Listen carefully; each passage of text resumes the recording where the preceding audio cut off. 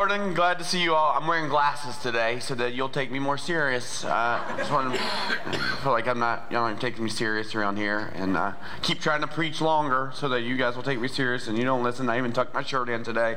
I do have a vest on, hiding all that macaroni and cheese I ate at Thanksgiving. But other than that, I'm glad you're here. So I've been pondering. This is kind of the end of the year. We're getting ready for Christmas Eve, but this actually will be the last sermon, I'll do Christmas Eve, that I'll preach to you all this year. I'll be here next weekend, but Pastor Gary will be preaching, helping you with spiritual formation, which is really, really helpful. You should be here for it. But as I kind of thought through it, been a little nostalgic, thinking about this past year, and started calculating the numbers. And if you participated in the services, whether that's here in person because you're godly, or you listened online for whatever reason, that's a joke. If you have listened to the sermons this year, sat in here, online, whatever, just once, not twice. I know a lot of you listened to 2 or 3 times. Y'all are really good people. But those of you that listened just once, you would have listened to, you ready for this? 3,000 minutes of preaching this past year. That is 180,000 seconds. Now let me help you understand what that is. In a very conservative estimate, the average communicator, teacher, whatever, preaches about 125, 130 to 160 words per minute. Okay? I don't know where I am on that. Well, we'll just go a little bit on the high end, right? So let's say 180 words a minute, 3,000 minutes. That is 540,000 words that you've had to listen to, that you've digested. 540,000 words, over 500,000 words have come out of my mouth towards you guys this year, and that is a lot. I actually, this past year in 2019, I finally finished up doctoral work and wrote a dissertation. My dissertation actually was 54,000 words. So this is 10 times the length of a doctoral dissertation that you've kind of worked through over the last year, and that is a lot of words. Get all that, and it's taken me even a long time to communicate the lot of words, right? It's a lot of words. So I thought, okay, why is that? They're long sermons, they're all that kind of stuff, and there's actually a real reason for it. It's because if these words in God's Bible are true, right? If they're actually true, if they actually are the way that the scriptures tell us, that his words are a lamp unto our feet and a light unto our path. If we could understand these and digest them and apply them, it could and has, for many of us, transformed our lives, our marriages, our families, our eternity, all those things. And so every single one of those words, the hope is that somehow it would help you understand how much God loves you. In fact, it's so complicated that there's a lot of things I'd love to talk to you about that we usually don't. Like, for example, if you're a first-time guest, really want to spend time helping you feel comfortable, make sure you know there's nothing we're expecting of you. And kind of part of that complication is at the end of the service, you'll walk out and there'll be strangers. Hopefully they'll become your friends at some point. And they'll be standing there with baskets, just like you're walking down, city streets with baskets of people looking for money, right? And you're going to walk out there and you're going, am I supposed to give money to this? Am I supposed to tip? And what do I do here? Are they going to shake me down? I got all that stuff. And would love to take time each week and go, hey, there's no pressure there. No, what we hope happens at some point is God doesn't want your money. He wants your heart. And we hope that happens at some point, that you go, God, I want to trust God with everything. But even that, it's like, we don't have enough time to cover all that, because I want you to understand these words. I want you to get as much of the Bible as you can each and every week. And as I think about that, it's kind of interesting because we're in this series and called Wonder, and kind of the big idea of the whole thing is, what would it look like to just stop and think and consider this story? The story of a baby, a God becoming a baby, growing into a man, declaring that he's God, declaring that he came to take away the sins of the world, declaring that he's the way, the truth, and the life, and then being murdered for those claims, and then coming back to life to prove that what he says is true. What would it really look like if we really, really got that? Not like kind of got it, not like sort of got it, but really, really, what would the implications and ramifications for our life be if we really believed every part of the story? Right? So many of us are going, we just want God to tell us, God, would you speak? And he's going, I took 1,600 years, lots of authors, to pen the words of my heart for you, how much I love you, the kind of rescue plan I was going to do for you, and how it all played out for you to know that you're loved. beyond measure. It says in Psalm 45, listen, O daughter. It's talking about the bride. That's all of us. Consider and give ear. Like Paul's. Forget your people in your father's house. In other words, hey, forget everything you've thought and understood. Forget all this. For the king, the God of the universe, is enthralled, is the word that's used is the word ava in the Hebrew, meaning God is captivated by you. For the king is enthralled by your beauty. He's enthralled with his people he's created. And he so longs for us to live in that reality that we are made in God's image and likeness. And he has a beautiful plan for us, not just for today or tomorrow, but for all eternity. And the last part of Psalm 45, 10, 11 says, so honor him, for he's your Lord. So what would it look like for us to actually do these things? And here's a complicated thing. I'm afraid that 540,000 words would create an environment here where I'm speaking, you got to stay up to speed with what I'm thinking and saying, and so therefore there's not many moments in all this where you get to pause. And while I'm not going to promise that's going to change, 2 weeks from now we'll be back at it, but it does make sense that just for a moment we'd actually pause to stop and think the way that Mary, when she heard this news that she was going to have Emmanuel, Jesus, that she was going to birth this child, says she wondered. And so today we're going to do a little different, and there's going to be some space where you're going to get to wonder, and this isn't going to be normal, and it's going to be a little strange, but it won't be awkward for you. We're not going to make you do anything weird. We're not going to cut the lights out and just have you sit in silence, none of that kind of stuff. But it does make sense that we just pause for a second and consider words. Now, the interesting thing is you've gotten 540,000 words.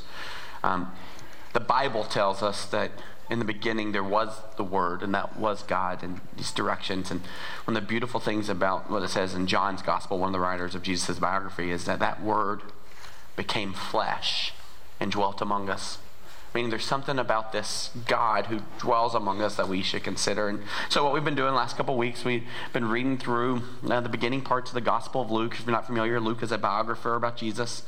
We would say he's inspired by God, directed by God to give us this biography of Jesus' life. But Luke was a medical doctor turned investigative journalist. Spent a couple years interviewing eyewitnesses to make some conclusions about who Jesus is. He stopped and thought and wondered and pondered and considered, and at the end of all that consideration he wrote some beautiful words. And he tells us in the beginning of Luke the reason he writes these words is because many people have talked about this truth, and he said he wrote these words so that we could be certain of the truth of this, certain of the truth of the story of who God is and who Jesus is. And here's the most beautiful part of it is, if words write stories, God wrote our story, and the most beautiful part of the story is that God then steps into our story. He steps into our story. And so he steps into our story, and then Luke writes the story of Jesus. Not so that, so we can understand that Jesus stepped onto this timeline, he steps into our life and steps into our story. But at a greater level, he also writes it so that we could consider our role and our part in his story. Right? And so there's this beautiful thing that happens in the Gospel of Luke where all these kind of worlds are colliding so that we can see where all humanity is now colliding with God's redemptive rescue story and inviting us back to the life that we always wish we had. The life that we've always longed for. And he does this, and the way that he does it's really neat. So he says, I write this so you can be certain. And then he's going to kind of highlight moments where the power of God, actually through an angel, intersects with people's life. Like you see these different moments. And so in Luke chapter 1, the first one we saw was an old barren couple long beyond the ages of being able to have kids. And God shows up and says, I'm going to give you a gift, but this isn't the greatest gift. This is going to point to the greatest gift, and you're going to have a child. And he uses this angel to show up and say it. And through some circumstances we see a couple weeks ago, don't have time to cover them now, you can go back and listen. Zechariah is so suspicious of this and goes, there's no way. And God literally strikes him mute and deaf for over 9 months. Why? So many words, right? And no time to pause and stop and think. And so Zechariah gets these 9 months to consider the implications and ramifications of what would happen if this story was all true, and what would happen if everything that God said he would actually do. And we see finally later on in Luke chapter 1 when they have John the Baptist, kind of the one who's going to show up kind of as the trumpeter to declare Jesus' grace and love. He's the one that's going to say, behold the Lamb of God who takes away the sins of the world. When the baby's born, finally you see Zechariah praise God and break out in song. He had 9 months to stop and think and consider, and then his response is worship. Then while this is going on, you're going to see the same angel interact in a different person's life. That's Mary, and comes and says, hey, you're going to give birth to a baby. And it's a crazy story. that God is going to show up as a baby, and the beautiful part of that is he's going to show up in all the vulnerability of all the world, right? And you know this, if you know anything about making deep connections in relationships, there's that moment where someone gets vulnerable with you. And in that moment, there's this deep, what seemed like even in a fight you have with your spouse or with your kids, you're trying to prove them wrong, tell them whatever, they're trying to tell you these things, and there's just like this long battle going back and forth. And all of a sudden, there's that moment where either you or they go, yeah, you're right. Man, I wish I'd have done that differently. And in that moment, you see all like the anger and the vitriol kind of fall off, and it's in that vulnerability where you connect, and God in the most vulnerable way shows up and as a baby, and he tells Mary that's going to happen. And it says Mary wondered and considered and, had some doubts, but basically said, I'm going to give in and I'm going to trust this. See the most beautiful story, baby's born, and so we're going to see that play out. And what's interesting is when we think about this Christmas story, we think about all the pageantry that comes with it, all the pretty pageantry, all the crazy parts of it. And so Luke, this author, this writer, writing Jesus' Bible story, writing his life for us, he starts in some peculiar ways. First with a shepherd, or first with Zechariah, a priest, then with a teenage girl, and he's going to now pan the scene with another angel to a really, really interesting place. So let me just read this to you real quick, and I'll explain to you what we're going to do afterwards. But this is Luke chapter 2, verse 1. And so Luke, the investigative journalist, is trying to help us understand what's going on in this story. And this is how he starts. In those days, Caesar Augustus issued a decree that a census would be taken of the entire Roman world. This is really neat. This is Luke giving us a footnote going, hey, the idea is you have to understand that God actually enters human timelines. And if you're wondering when this is, Luke is writing, he's giving you a footnote to go, you can actually go back in human history and see exactly when this happens. You can read secular works like Josephus and see when this moment happens. Like this is a real moment in history. So Luke's going, hey, you can trust this. This isn't the pageantry. This isn't like the mystical. This is real story and real life. Here's where it is. This is Caesar Augustus. By the way, Caesar's dad, Augustus, thought he was God, right?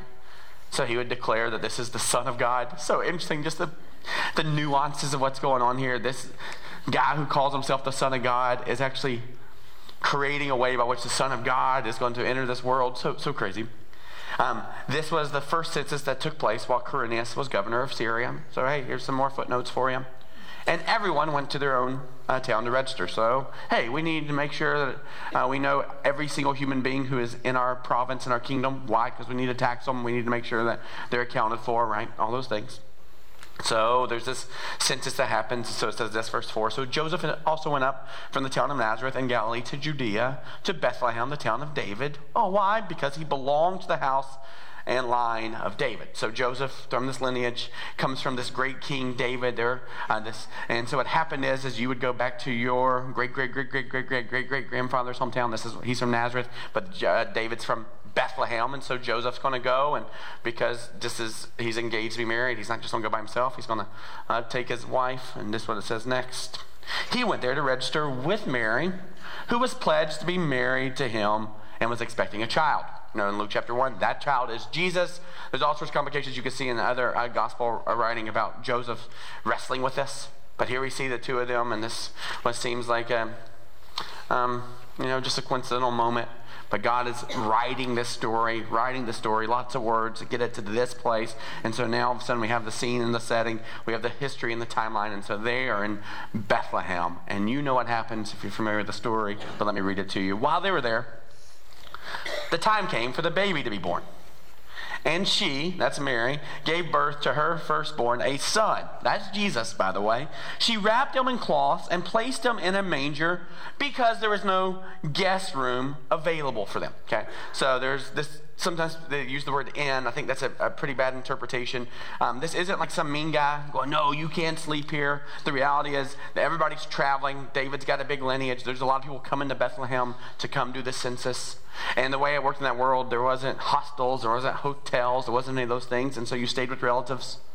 So fortunately, probably because Mary and Joseph are coming late to this deal, all the guest bedrooms are kind of taken, and so they're going to put them in Middle Eastern culture there. They would have had this kind of barn. It wouldn't have been way out in the distance. Probably would have been almost like underneath the house, like an under the house garage. Probably a better picture where they would keep the animals, store the animals, feed the animals, and they go, "We don't have any other room for you, but you can sleep there." right? And so they find themselves in this place with the animals. They're brought in at night, and so this baby is born, and then we see that it's wrapped in cloths and in a manger. Now, so that you understand, this is the God of the universe being born. Now imagine this. Luke, the writer of all this, would want you to believe the truth of who this is, right? Now, he's in Bethlehem. He could have pointed to David. He could have actually gone back, and Luke could have pointed to all kind of the uniqueness of this moment, right? How this would have been like an incredible prophecy to be fulfilled. That he could have really talked about how precious this baby is. And you notice here, it just says, came to for the baby to be born. That's it. Doesn't talk about the Messiah. Doesn't declare any of those things. He just literally kind of calls it what it is. Baby in a stall, in a trough, born, the end. And you go, okay, remember, Luke has clearly said that he's writing all this for us to be certain of the truth of this. So now all of a sudden, God enters our timeline, and he gives him just a couple quick verses. Right? He gave Zechariah a lot more verses. He gave Mary a lot more verses. And in this moment, all we know is baby's born, and you would think that he would stop and celebrate. He should sing a song. Someone else should sing a song. Something can happen, but that's not what happens at all. Immediately after this baby's born, putting in a manger, this is a huge deal, guys. Like, the God of the universe just entered our world as a vulnerable baby. Immediately, Luke, the director of writing this, right, the executive producer of the Gospel of Luke, he knows what he wants to have happen next. And what he does next is he pans and turns the scene to something completely different. The God of the universe is laying in a cow trough, and Luke decides that he wants you to know something different. So if he's going to do that, you got to pause and go, well, why in the world does he do this? There's got to be something significant here. If the God of the universe is laying in a cow trough, but he wants to direct your attention, your focus, and your thoughts, he wants you to actually stop and think and consider something different. So watch what he does next. Verse 8, baby's born, and there were shepherds living out in the fields nearby, keeping watch over their flocks at night. An angel of the Lord appeared to them, and the glory of the Lord shone around them, and they were terrified. We have 3 angel sightings, interactions, and all 3 times they're terrified. So here's what we got. We got 3 different sets of people, Zechariah, then Mary, and now these shepherds, and all of them come to this, this collision course with the God of the universe. This messenger, these angels go, you got to pause and stop and think and consider. We have some really good news for you. So this is 3 different times, 3 different responses, except for one thing. We know in the beginning of all 3, it literally says they are terrified. And then the angel, you know this now, always responds with this: do not be afraid. Why? Watch this. I bring you good news that will cause great joy for all the people. Baby's just been born. The God of the universe is laying in a cow trough. Luke doesn't want you to focus on that right now. What does he want you to focus on? This message that's coming to these shepherds. Now, first century writers would have understood this. Shepherds is not a cool thing, right? This is a horrible job. Hundreds and hundreds of years earlier, when the Jews kind of had their own land and it was an agrarian society, it had a little bit more prominence and prestige. When David was a shepherd, it's different. But at this point, no one says, I want to be a shepherd. This is kind of by default the last job you'd want. It's miserable. You live with sheep. You live with sheep. You don't get to go to the synagogue. You don't get to go to the local parades. You don't get to go to the local taverns. You don't get doing that. You are with sheep always. So these guys would just be with sheep always. They were roughnecks, not educated, and honestly, pretty redneck white trash, if that's the culture there. But they're not. They're Middle Eastern. But I can't say that because anyway. So this is a culture of just really broken people with no hope, no future, nothing. Right? And so God decides to show up in this moment. And when he shows up with the angel, and when Luke writes it, he wants you to know that he's showing up to these guys that really were considered less than human. 2/3 of a human, probably. Right? Even if they were to witness something egregious, like a murder, and there would be a trial, and 3 or 4 shepherds would go, we were all there, we saw it was that man, they'd go, doesn't really matter. Because you're a shepherd. You're not a real human. You're less than human. Your words don't count. So these are guys with no hope, and now all of a sudden this angel shows up and goes, there's some good news, and shepherds are going, we haven't heard good news in a really long time. It should bring great joy, and we're like, we don't even know what great joy is. Maybe that first sip of the bottle feels like great joy, but it never worked out that way. Right? We haven't heard good news. We don't understand what great joy is, and all of a sudden the shepherd then qualifies it and goes, it's for all people, meaning this is for you. This is you. So be for you. Good news, great joy for all people. And if this is where Luke draws our attention, it would make sense that we would ponder and consider that as well. There's 2 things to kind of consider when we think about good news, great joy for all people. First, we got to work through the good news, great joy piece, right? Like, do you really think that baby being born is really that good of news? the God of the universe stepping into our story and inviting us in this is really that good news? Do you really have great joy? If not, why not? So we gotta think about that for a second. The other side is for all people. No, those two sides, think about for all people. That means for you. Like, do you believe this story was written for you to be in God's story?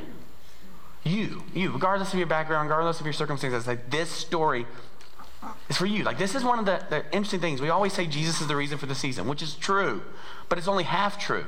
The real reason for the season is you, right? This is good news, great joy for all people. Do you believe that applies to you? Like, this news is good for you, regardless of whether you believe all this stuff, regardless of whether you go to church a couple times a year, whatever it is. This news for you. Have you paused to consider whether that's true? And then, will you consider that it's also true for the people you don't like? The people that look different than you? The boss who's annoying? Your ex? The people who persecuted you, whispered about you? Do you believe this good news of great joy is not just for you, it's also for them? And so when Jesus kind of helped us consider words, he does something beautiful. And what he does throughout the scriptures is he tells parables.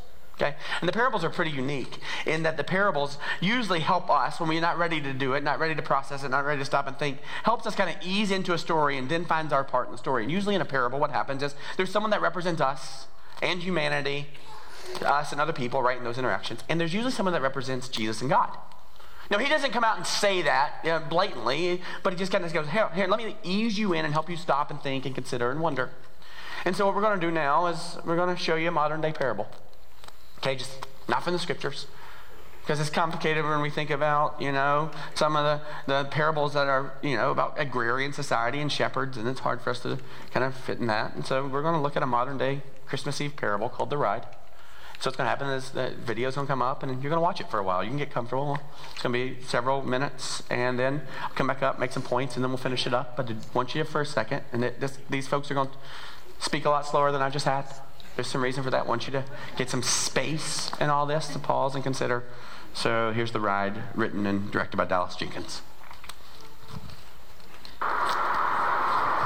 Yeah, great. We'll pop the champagne in the office after the first. Yeah, Merry Christmas to you too. Yeah. They caved. Just like I told you they would. Nothing like closing your biggest deal at the end of the year. Mm-hmm. Oh, feels good! My partner thought we lost him, but I knew we had it. I knew we had it,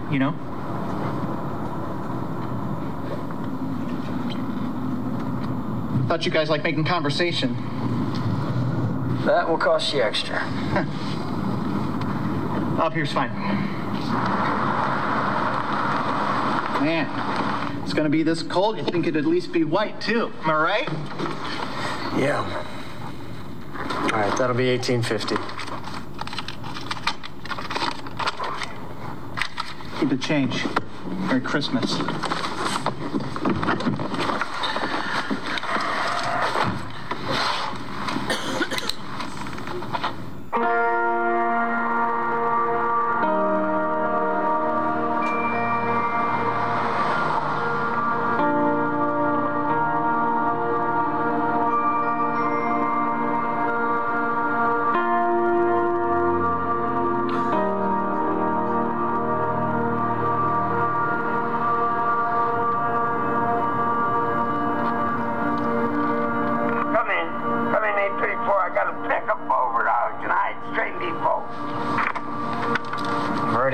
Past what you asked me for. You got me on the chatterbox shift as it is. Can you take just one more? You don't have to give me a Christmas present.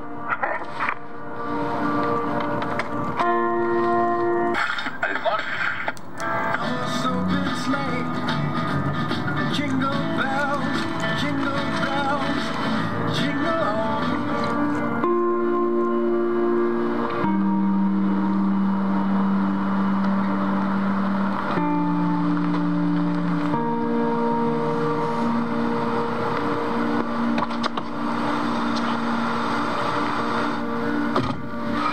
Is that everything? Yeah, Main and Riverside. The hotel? No.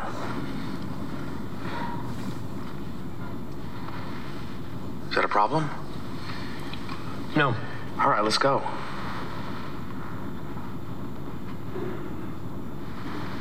Want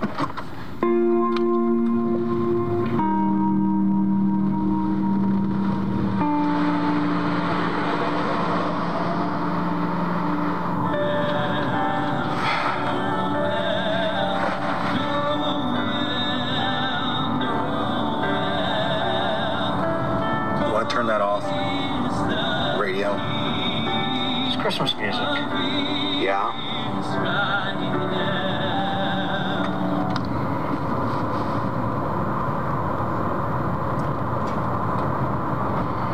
So the bridge, huh? Mm-hmm. Are you meeting somebody or just... You always this talkative? No. Well, then why start now?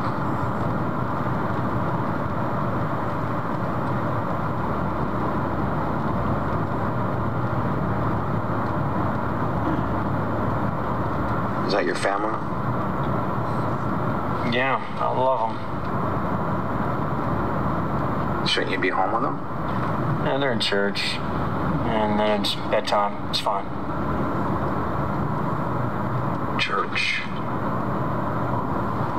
We do a really nice Christmas Eve service. Why aren't you there? I had to fill in last minute, and plus the time and a half doesn't hurt. Not a churchgoer? Not for a long time. Yeah? Why not?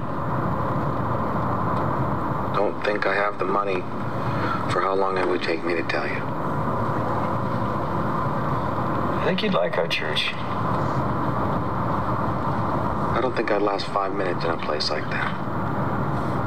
How do you know? Experience.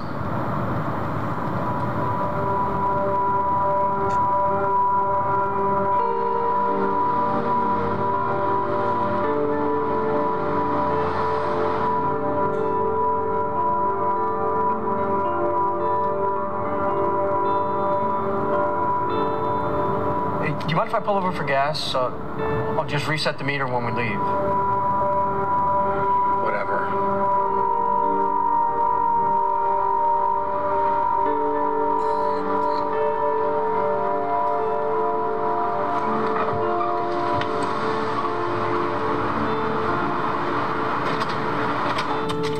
It'll just take me a second, okay? You got plenty of gas, man.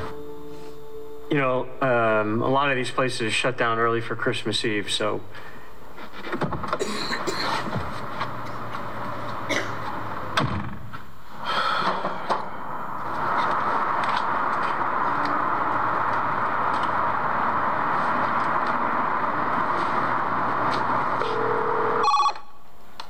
Problem with the radio? No, it's complicated. You know that train station pickup guy, he's not doing so great. Don't let him drop in the cab. He's not sick. He just seems a little upset or something. You know? I think he's up to something. Should I do anything? What do you mean? I mean, I'm just asking if maybe I should. Look, they pay us to take them where they want to go. What they do after they get out isn't our business. Since when do you care about passengers anyway? All right. Forget it. Never mind. Yeah.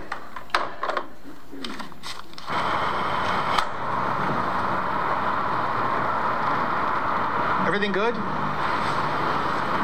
Yeah, fine. Just a fair dispute. Pump shut off. Then I guess we're good to go. Yeah, I guess so.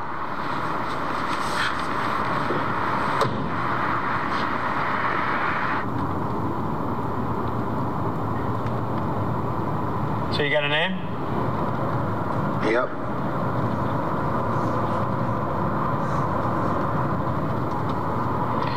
All right.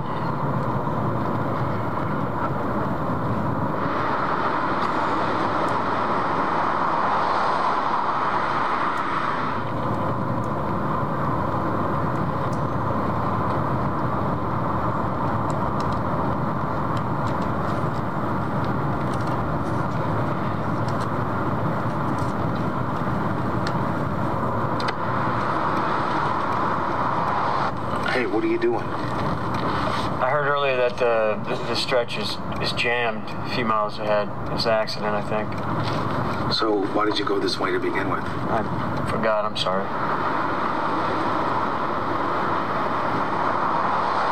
So where are you going to go? Gonna have to take other surface streets, I guess. Probably take us another 30 minutes. But you won't be charged extra. I don't care about the money.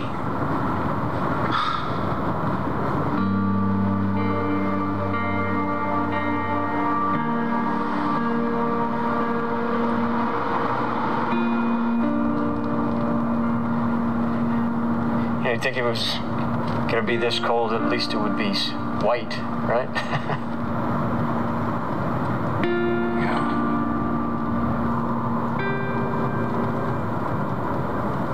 We're gonna pass the best donut place around. You want one?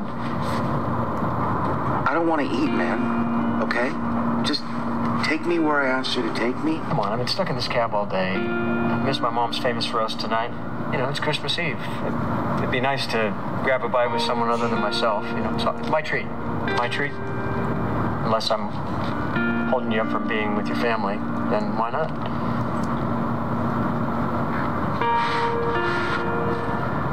I guess, why not? I could use a smoke anyway. Yeah? Yeah.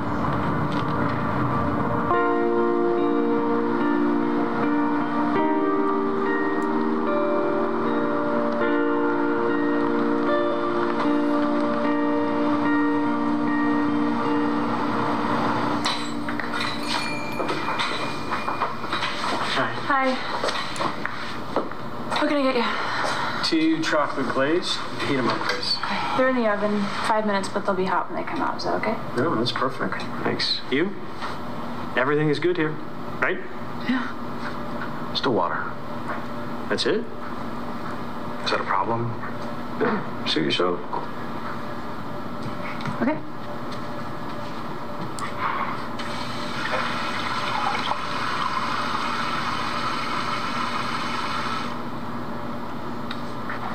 Couple minutes. Thank you.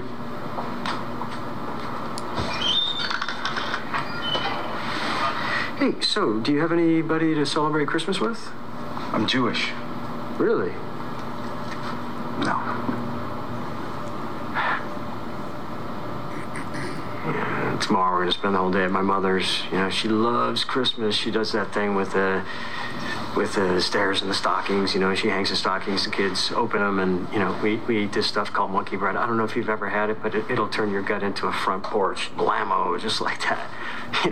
Then we open the presents, and, we watch A Wonderful Life, have eggnog, the whole thing. It's really something, and there's something about watching my girls at Christmas. And anyway, it's really something. You got kids? No. Come on, somebody's missing you tonight. No? Are your parents around? Not around me. Yeah. Where? It's as simple as it looks. No wife, no kids. Haven't seen or spoken to my family in years. I don't know the first thing about your life. No, you really don't. I'm sorry. What about the smoke?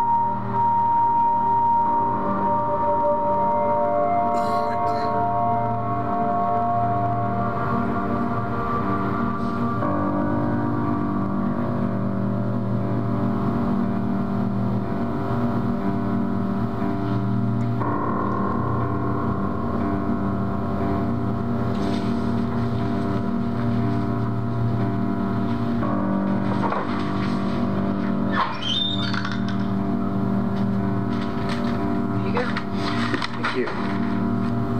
Merry Christmas. Hey. Let's go.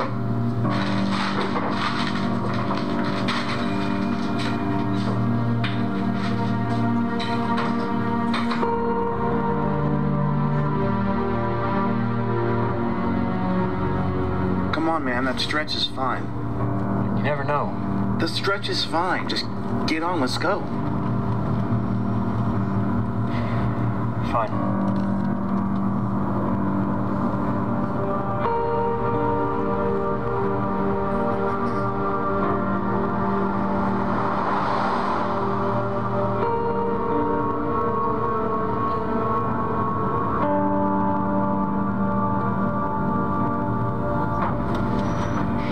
This okay? Yep. All right. What do I owe you? Nothing. Merry Christmas.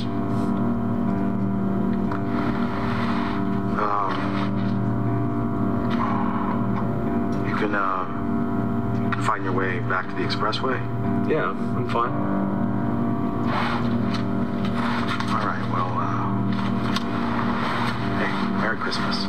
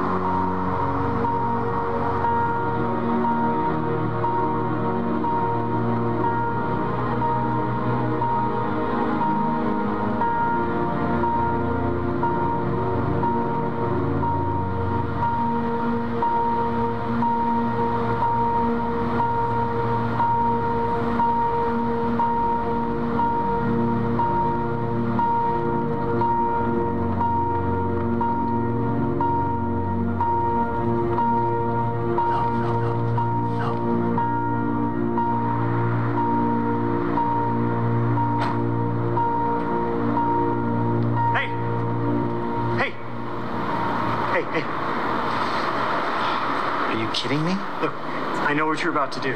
What are you talking about? I know what this water does about 50 yards downriver, and I know you're not here for the romantic view. Get back in your cab and go. No. What is it with you? Why are you doing this? I can't not. Believe me, I would rather ignore you because it's what I normally do. That's a better plan. Can we just talk? I mean, what's the rush? There's nothing to talk about. I don't know you.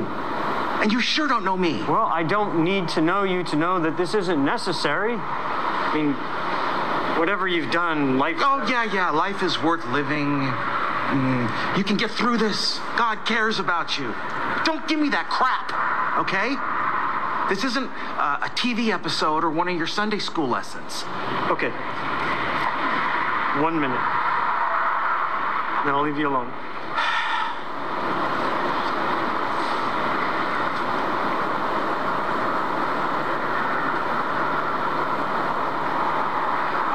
Is this your hometown?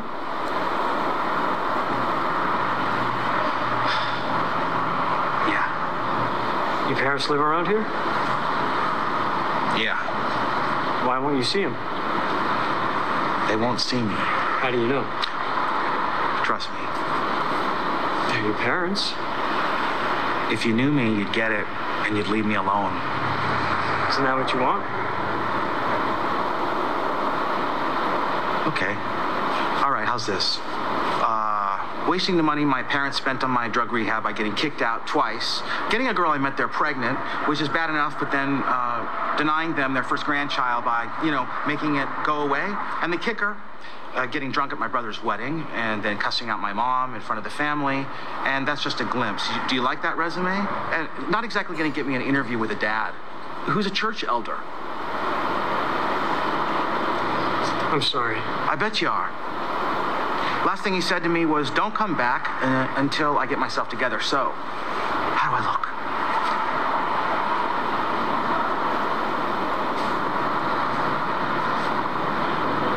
That's what I thought. Now, please.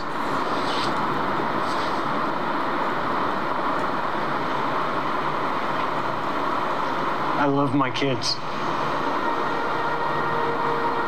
What? I love my kids. Whatever they did,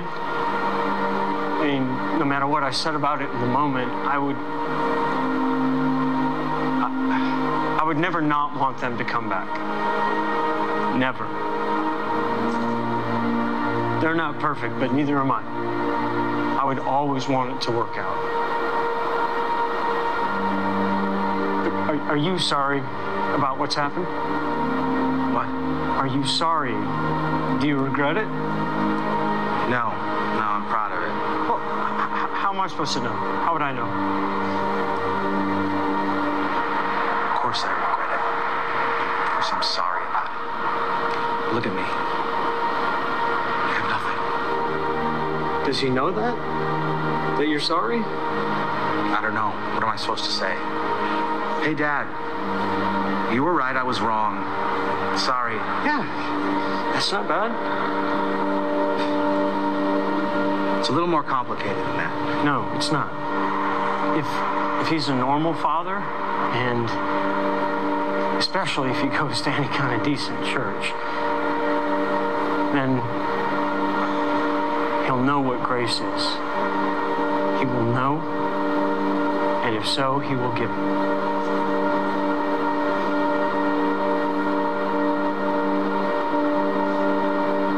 You don't get it. There's too much. No, that's the point.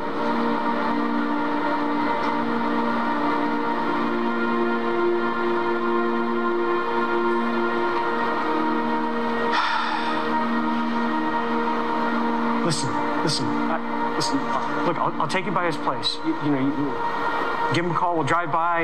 If it doesn't work or he's not there or whatever, then I will drop you wherever you want to go, and I will leave you alone.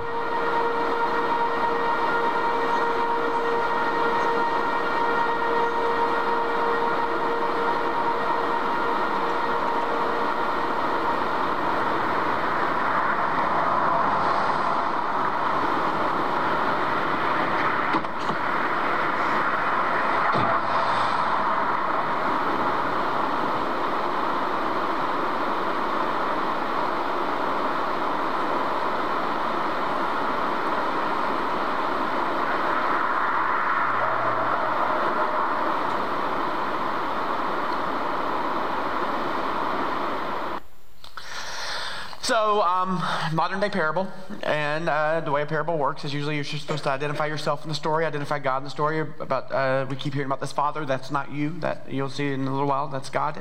But there are two different people here, and it makes sense that as we consider the implications and ramifications of grace and the story, that you would identify which one you are. Are you the one who has no hope? And this is a beautiful story for you to understand how much you're loved and planned. Or are you the one helping someone else find hope?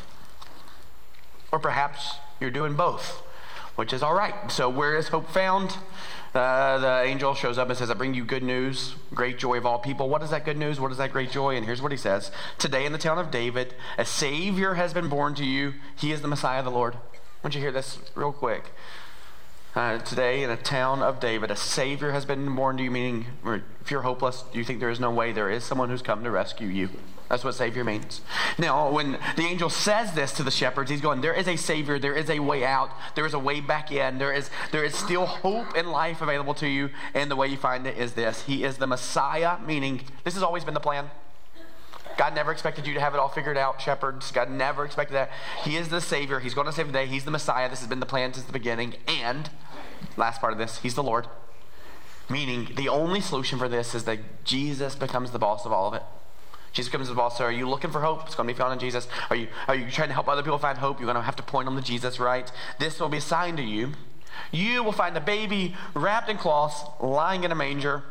So, what kind of sign you're looking for here? You're going to see that show up in just a second. Suddenly, a great company of the heavenly host appeared with the angel, praising God and saying, "Glory to God in the highest, and on earth peace to whom His favor rests."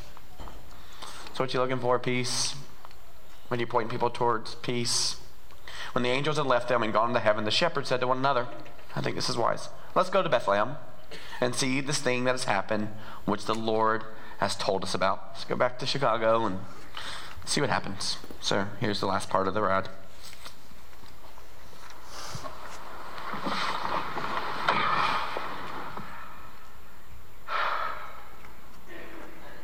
Want me to step out? No, it's fine. Okay.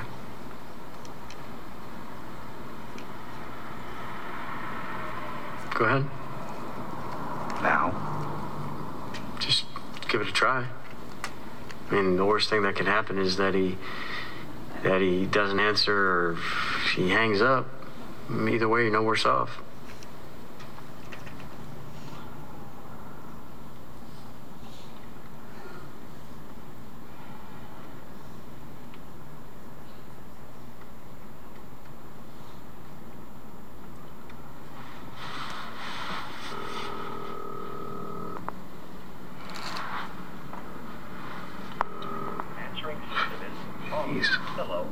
Still got a machine.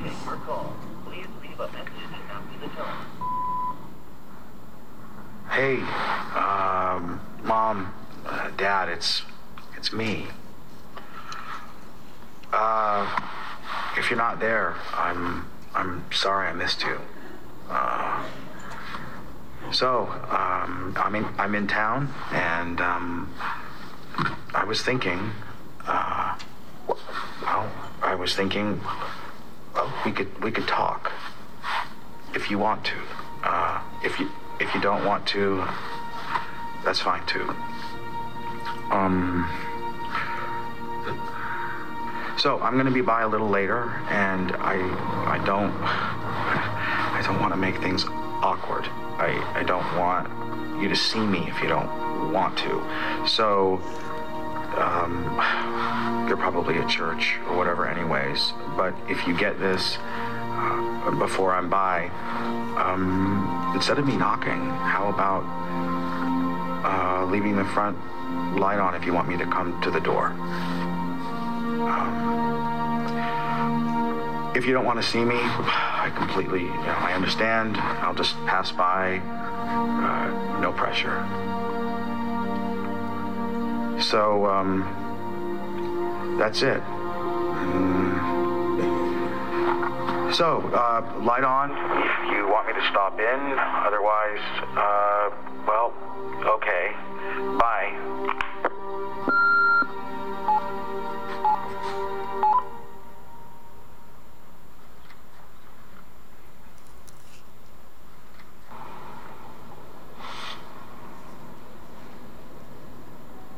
You okay? Yeah.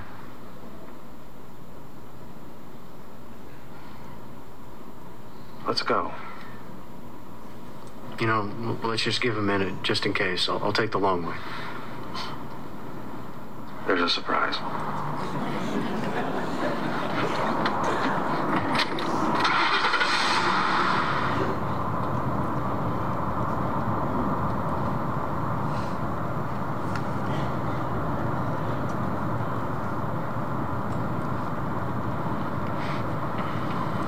Mind if I put on some Christmas music? That's fine.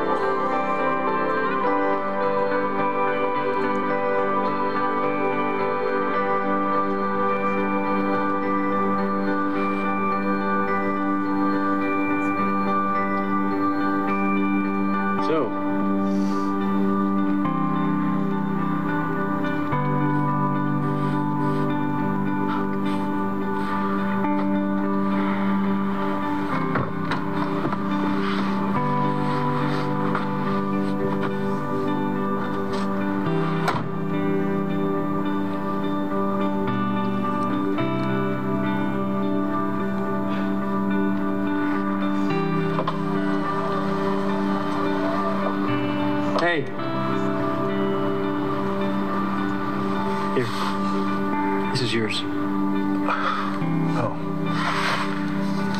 Yeah. And there's a card in there with the contact info from my church. You know, we've got help for this kind of thing if you want it. Oh, okay. So, what do I owe you here? Come on. Merry Christmas.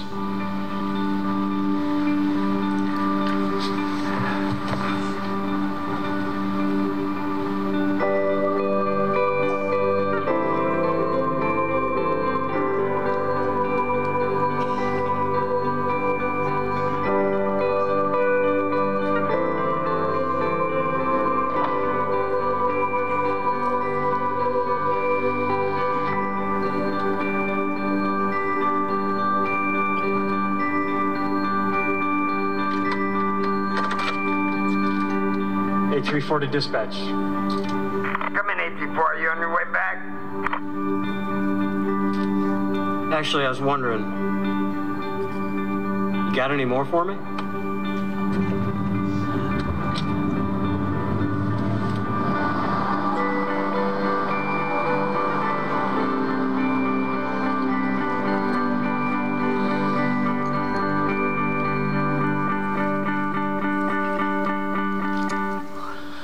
So I've seen this a half dozen times in the last 3 days, and I cannot not cry, right? Why? Because that's just good news of great joy for all people, right? The story of the gospel is there's nothing you could ever do to make God love you any less.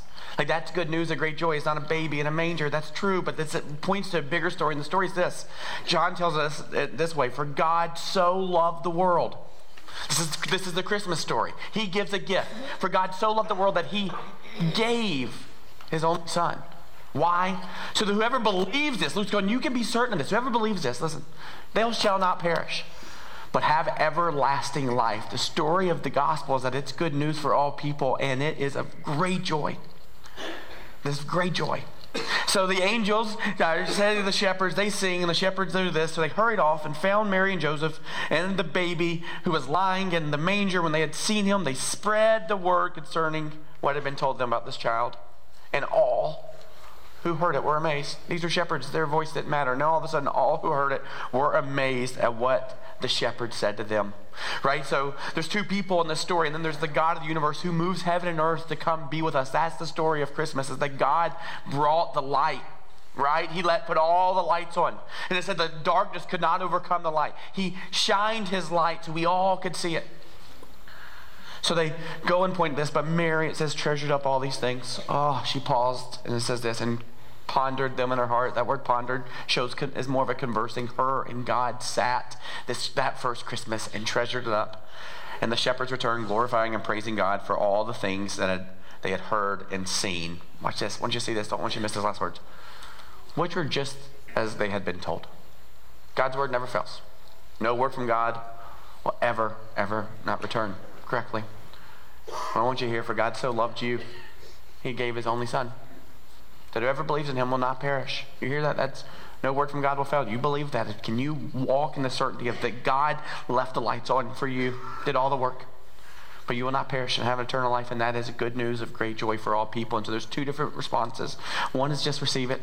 So we've been talking for the last couple of weeks of what is it that God wants. 2 weeks ago, I wanted you to see that God gives good gifts, and the greatest gifts he gives are people, right? John the Baptist was a good gift for our world so that you could see the greatest gift, which was Jesus. Last week we talked about the hardest thing to give is actually giving in, meaning surrendering. But here's what I want you to give today, and it's crazy. I want you to give God your very worst. Your very worst. You see, at our worst, God gave us his best, his son. So it's so crazy as we exchange our filthy rags for his righteousness. While we were still sinners, Christ died for us. So the reality is the only thing that's keeping you from God is just acknowledging that you were not with God and you chose your own plan other than God's, right? Just giving him your worst, going, God, I've just messed it up. And then hopping in the car and just being taken to the feet of Jesus. So that's what he wants you to do. And as I think about this, there's a lot of other people in our community that he also wants you to do that for. So the band's going to come up. We're going to sing this song together. But the really neat thing is, as you came in, you're handed this invite card. And you'll notice on the back, there's a pretty good empty space. And there's a reason for that. We actually want you to write someone's name, write actual invite. Hey, John. Hey, Bill. Hey, Susie. Hey, Joe. been thinking about you and love for you to come hear the good news of great joy for all people. Challenge you to do that and say, hey, I'm going to be at the 5 o'clock. You want me to save a seat for you? I'm going to be at the 7 o'clock. Want me to save a seat for you? I'm going to be at 9 o'clock at NLPC. Can I save a seat for you? And perhaps, you can usher them into the front porch of their dad's house who's going to cut all the lights on and meet them where they are. And so may we go declare this good news wherever we can, like the shepherds. May we go tell it on the mountain. And so we're going to sing this song kind of as a proclamation and conclusion for our service today.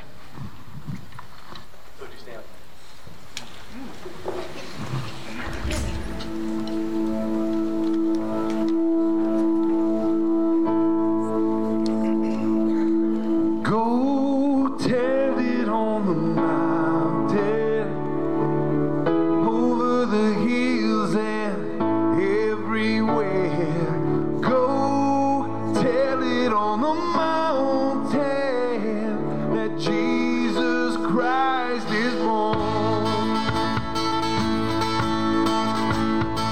While shepherds kept their watching over silent flocks by night, behold, throughout the heaven there shone a holy light.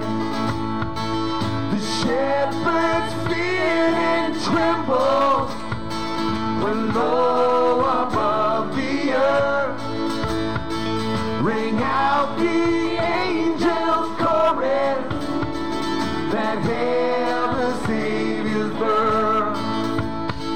So go tell it on the mountain, over the hills and everywhere. Go tell it on the mountain that Jesus Christ is born. Down in a lowly manger, the humble Christ was born, and God sent us salvation that blessed Christmas morn. So go tell it on the mountain, over the hills and everywhere. Go tell it on the mountain that Jesus Christ is born. Hallelujah, hallelujah, Jesus Christ is born. Hallelujah, hallelujah, the Savior of the world. Hallelujah, hallelujah, Jesus Christ is born. Hallelujah, hallelujah, the Savior of the world. Oh, he's the Savior of the world. Oh, so go tell it on the mountain, over the hills and everywhere. Go tell it on the mountain that Jesus Christ is born. You got to go tell it on the mountain, over the hills and everywhere. Go tell it on the mountain that Jesus Christ is born. Hallelujah, hallelujah, Jesus Christ is born. Hallelujah, hallelujah, the Savior of the world. Yes, he's the Savior of the world.